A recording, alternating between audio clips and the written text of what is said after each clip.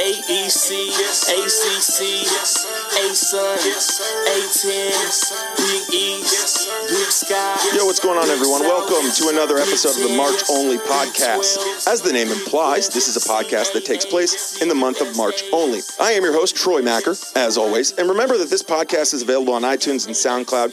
I am imploring you to like, share, subscribe, rate, favorite, all of that. I got kids to feed. Okay, no, I don't. I don't have any kids. I don't have any pets. But I would like you to like and share. That will make my job better. So please just help me out. Today is really cool because we have John Feinstein, who I've gotten to know working here at NBC Sports Washington and growing up in the D.C. area, is a longtime columnist. He's a New York Times bestselling author, and he knows the history of college basketball more than just about everyone.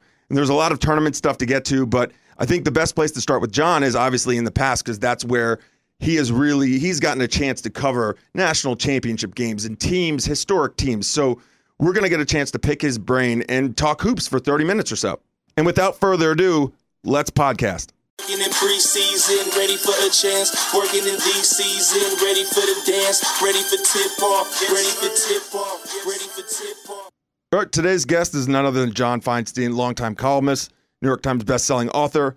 And there's a lot of tournament stuff to get to, but when we have a person like John Feinstein, it's a great opportunity to pick his brain on history, because that's what's made March Madness so great. And so what I want to start with is there a singular moment that stands out to you when someone mentions March Madness? And maybe it's hard to do that because there's so many. For me, it's become Florida Gulf Coast versus Georgetown. Mm-hmm. But there are endless possibilities. Is there one or two that, for specific reasons, always stands out to you?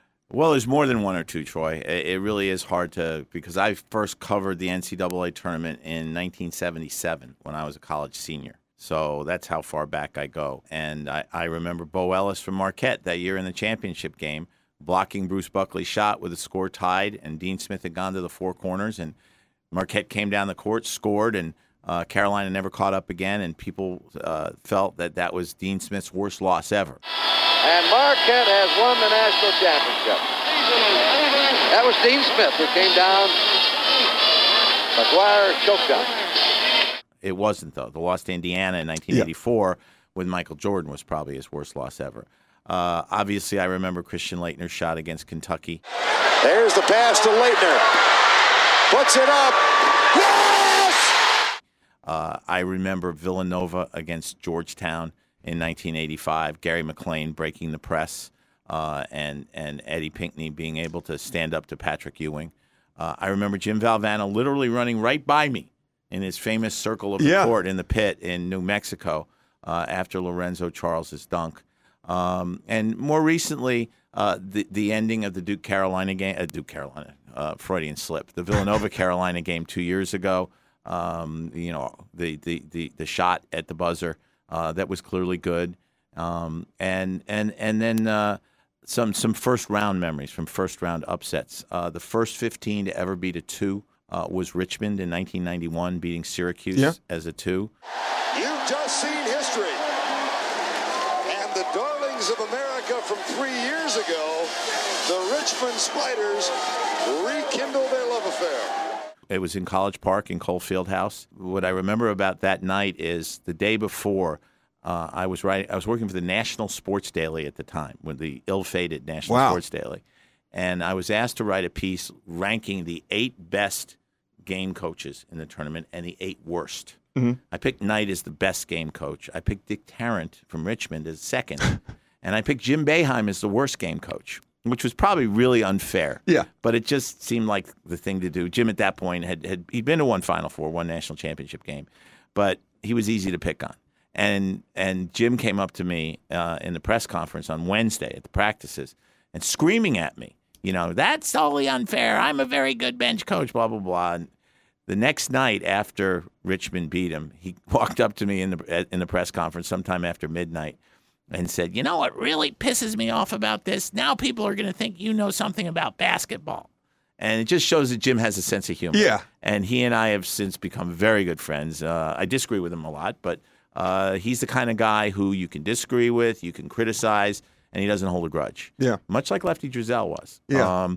But so those are some of the memories that come to mind right away. That's not exactly one or two. No, but there's an endless pool to choose from. And Boeheim is really interesting because growing up in this area, very easy to hate. He's kind of the arch nemesis of Georgetown. But having gotten to cover Big East tournaments and Big East games, going to watch a Syracuse game is more than just a game. Being able to watch him in press conferences and interact with guys like yourself and Andy Katz, who've riled him up before, and him and the Calhouns and the Patinos of the world, the great quotes. Is there one coach, and you've gotten a chance to know coaches at a very personal level, is there one who you enjoy just sitting down and talking to because of the stories they told?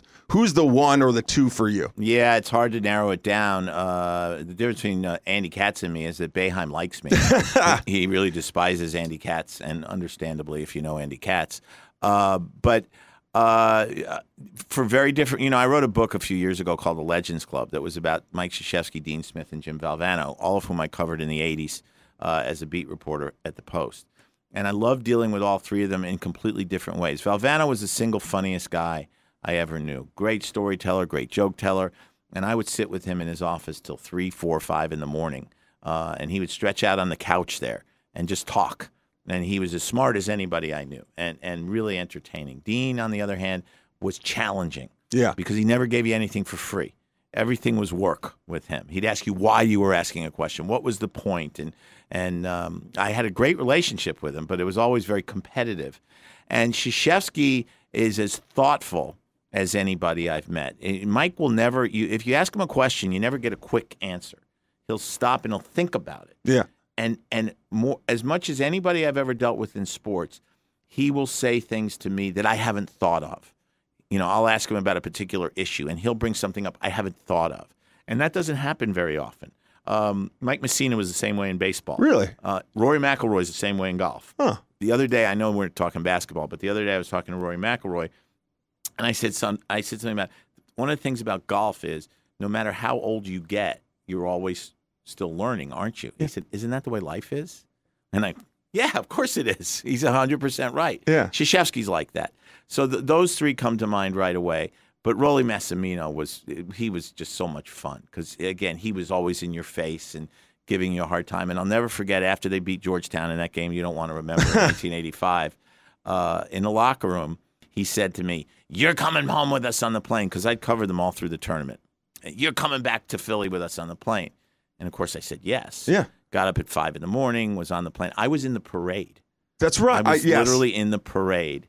And I hid behind Ed Pinckney the whole time. My friend Dick Weiss, Philly guy, very close to Rolly, who was on the plane too, was waving to people. I hid behind Eddie Pinckney, but that was still one of my great thrills in basketball. That game is, for obvious reasons, as being a Georgetown fan, it's hard to swallow. But how it happened, shooting whatever the percentage 79.3 for the game, 9 for 10 in the second half. It was the last game played without a clock. Really? Yes, and that's why Rolly was able to control the tempo. And when Gary McLean remember they played Georgetown twice already, both competitive games. And when Gary McLean was able to handle the press, and he's taken a lot of crap the last 30 years because of his admission that he was doing drugs during that period. But he was brilliant that night, and they made it a half-court game. And in a half-court game, they were able to compete with him, and Harold Jensen had the night of his life, 5 for 5. Pinckney was great. Both McLeans were great. And it was the perfect game. They pulled off the perfect game. And it tells you how good Georgetown was, that Villanova shot 79% and won by 2. Yeah. At what point in that game did you start to realize Villanova can do this? Or halftime. Really? Halftime. Because I think the score was tied. It was either tied or 31-30. And on the last play of the half,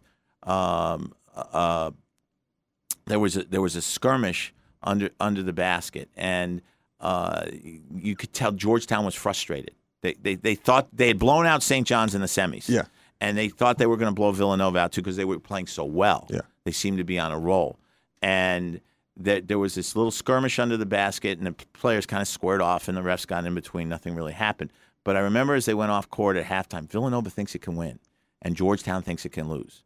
And that didn't mean it was going to happen that way, but it meant there was a chance. Yeah. And in one game setting, confidence is huge. Yeah, absolutely. And Villanova believed it could win. And you see that at all levels. Just last weekend when UMBC went up to play Vermont, and Vermont had dominated the conference and beaten UMBC twice easily. Badly, but they thought 40 minutes we have a chance. Yeah. And they did. Yeah. And so we've talked about UMBC, and that's a great segue into this year's field. Is we've talked about UMBC. Ryan Odom has done a great job. I mean, they were 7-23 2 years ago. They'd won. This is the stat that tells you everything you need to know, Troy. In the 7 years before Ryan Odom got hired, they won 41 games. Oof. In the last 2, they've won 45. Yeah. So that tells you all you need to know about the job he's done. And while the A East is not the world's greatest conference, it's been top heavy with Vermont, Albany, and Stony Brook. Yeah. And for them to be not just in the championship game, but beating Vermont at Vermont. Right. Now they get Virginia, who is an odd team to predict in a tournament setting. And we always say 16 seed will eventually beat a 1 seed. It will, maybe not in my lifetime. And I can't quantify it because, I'm not a huge metrics guy. I like to look at them, but there's nothing that really stands out. But having watched UMBC play and kind of knowing Virginia's profile, is there any chance that this is the year it happens? It's hard to predict, and you don't want to predict that. But how confident are you in UMBC to them to make it a game? If they can hit their threes, because they have 4 good 3-point shooters on the floor at almost all times, they can make it a game. Now, the thing is, what Virginia does with that pack line defense, the most effective way to make 3-point shots in today's game is to get in the paint, draw the defense, and kick it. You can't do that against Virginia. You can't get in the lane. And so they're going to have to set a bunch of high ball screens, which they're not necessarily used to doing because they're more used to KJ Moore, their little point guard, who's great, getting in the lane and setting up shooters.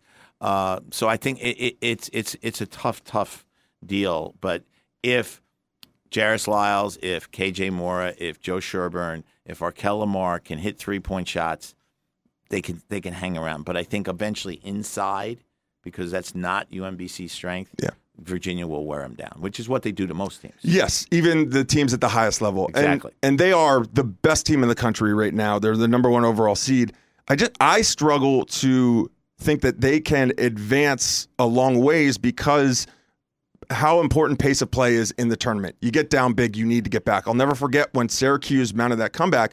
Syracuse was daring them to go on fast breaks, and Virginia couldn't do it. Right. How concerned are you that Virginia is going to hit a snag somewhere because a team with talent is just going to run past them? Well, more concerned now with DeAndre Hunter out because he is probably their most athletic player. And if you're going to face pressure, if you're going to face a team that's going to push the pace as much as it possibly can, and it's hard to do against Virginia, Hunter is a key guy. Hunter's a key guy, period. But having said that, I think that this Virginia team, because it's been in a lot of close games due to the way it plays, I don't think they'll panic. I don't know why that Virginia team panicked against Syracuse. I don't think I've ever seen a Tony Bennett team play like that. Yeah. They're up 16. Boeheim's desperate, comes out of the zone, presses, full court, and all of a sudden Virginia looks like Pittsburgh. Yeah. And it was shocking to me, frankly, and I'm sure it was shocking to Tony Bennett. I would think that they'll be better equipped to handle that should it occur this year. Now, what would make me nervous is, assuming they get to the Sweet 16, they're going to play Kentucky or Arizona, and those are 2 very athletic teams that will attack and won't worry about turning the ball over. Because the one thing about Virginia is you don't have to worry that much about turnovers because they don't lead to fast breaks most of the time. Yeah. So they'll attack, and you saw what Kentucky's been able to do to teams like West Virginia, who are athletic and play good defense. So that round of 16 matchup would make me nervous, especially with Hunter now out. Yeah, and so you mentioned Kentucky, and that region or that pod is really interesting. And earlier you mentioned kind of the X's and O's coaches, best in the tournament, worst in the tournament. When I look at like a matchup that I think is intriguing, but also has a disparity in coaching, it's John Calipari and Bob McKillop. Does John Calipari is he a better in-game coach than people give him credit for? And can Bob McKillop out-coach Cal to a win? Unlikely. I still remember years ago when when Princeton almost beat Georgetown, that famous game in 1989, and I was on Sports Reporters that Sunday, and Dick Schaap said to me, did Pete Carril outcoach John Thompson Friday night? I said, of course he did, but he outcoaches everybody. And Bob McKillop's much the same way. He just outcoaches people. That's why he's been at Davidson so successfully for 29 years. But I think that Calipari does a very good job of getting his players to buy into the idea of playing defense. Mm-hmm. He's done a much better job with it this year than Mike Krzyzewski has with the kids at Duke. Yeah.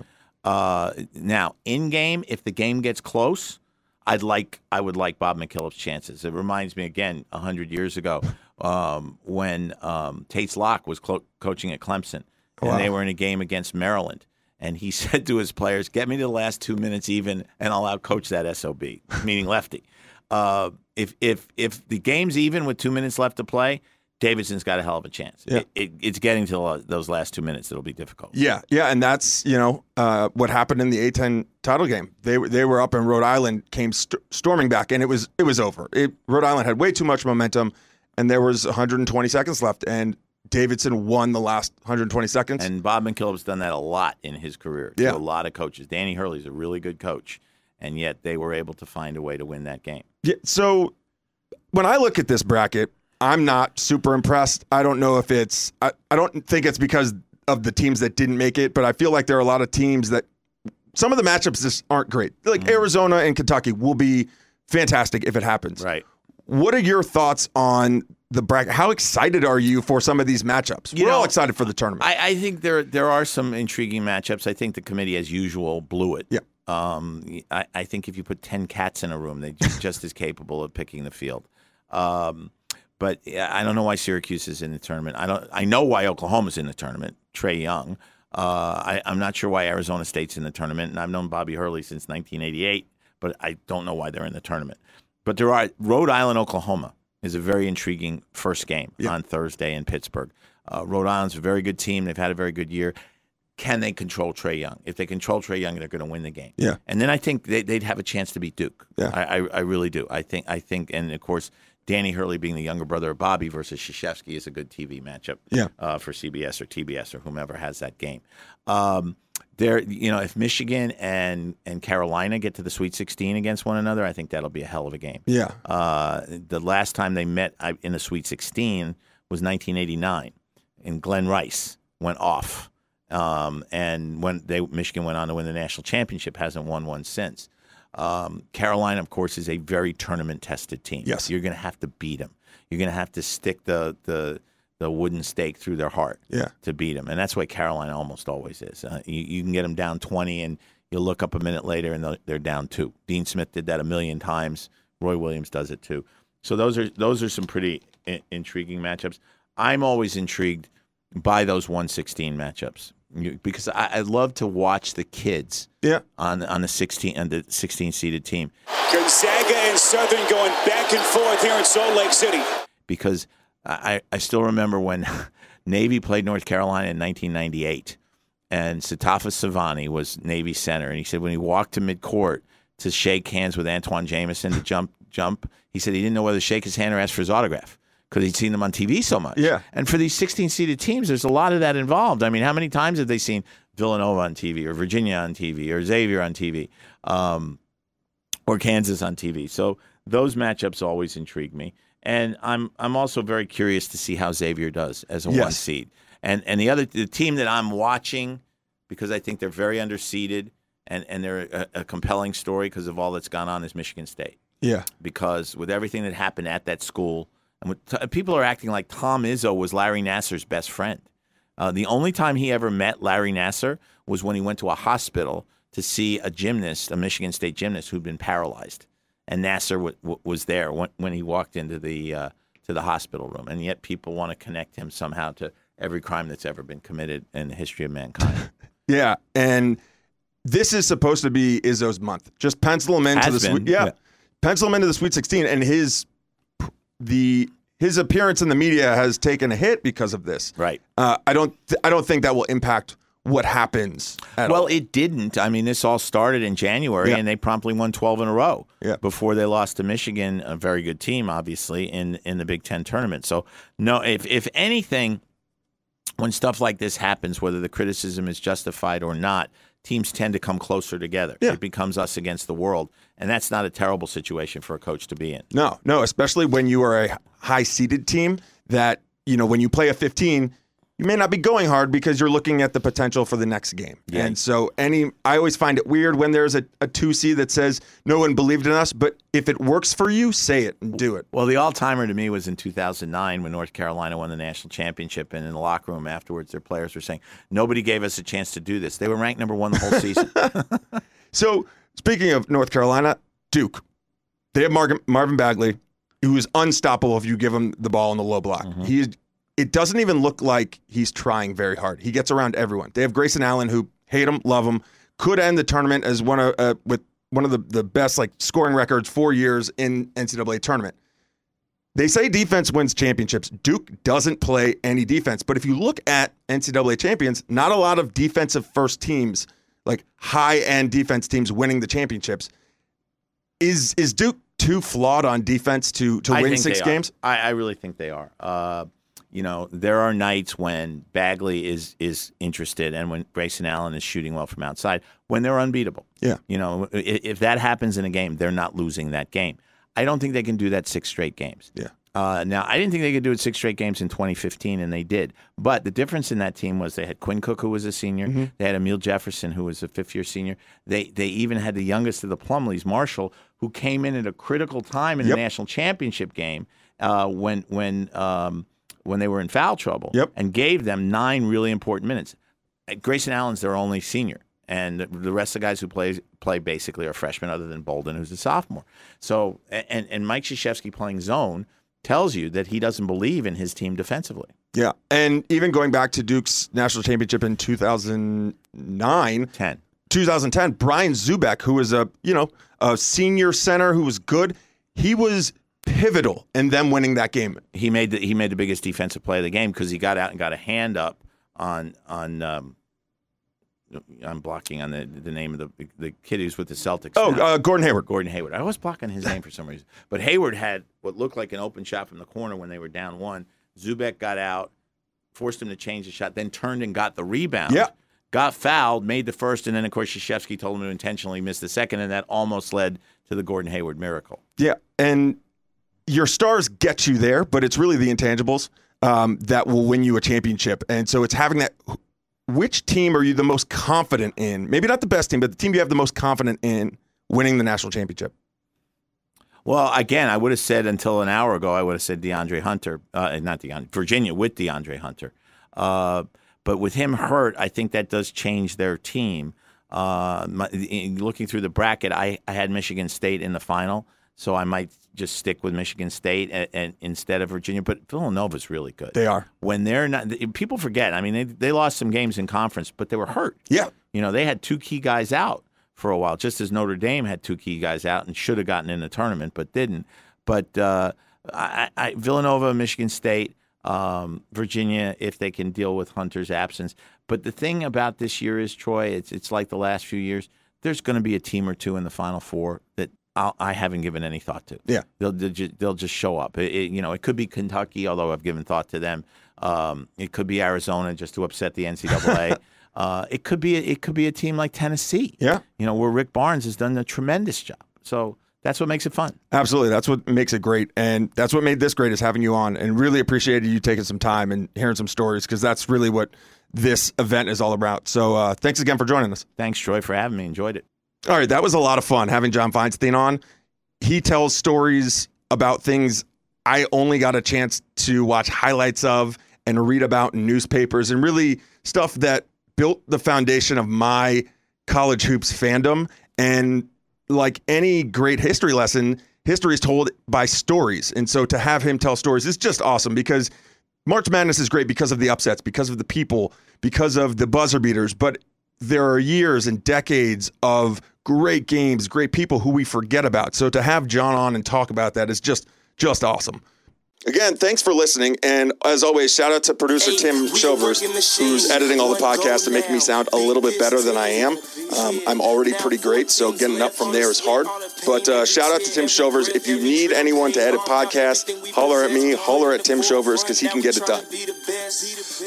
The tournament is literally almost here. I'm so jacked. So what we're going to do is we're going to take a short break, and then we'll be back tomorrow with another edition of the March Only Podcast. Thanks again for listening. Let's tip it off. It's college hoops time. NCAA team stand on the grind. All sweat, no pain. Homie, we want more. Lock up, loose ball, man. We diving on the floor. Working in preseason, ready for a chance.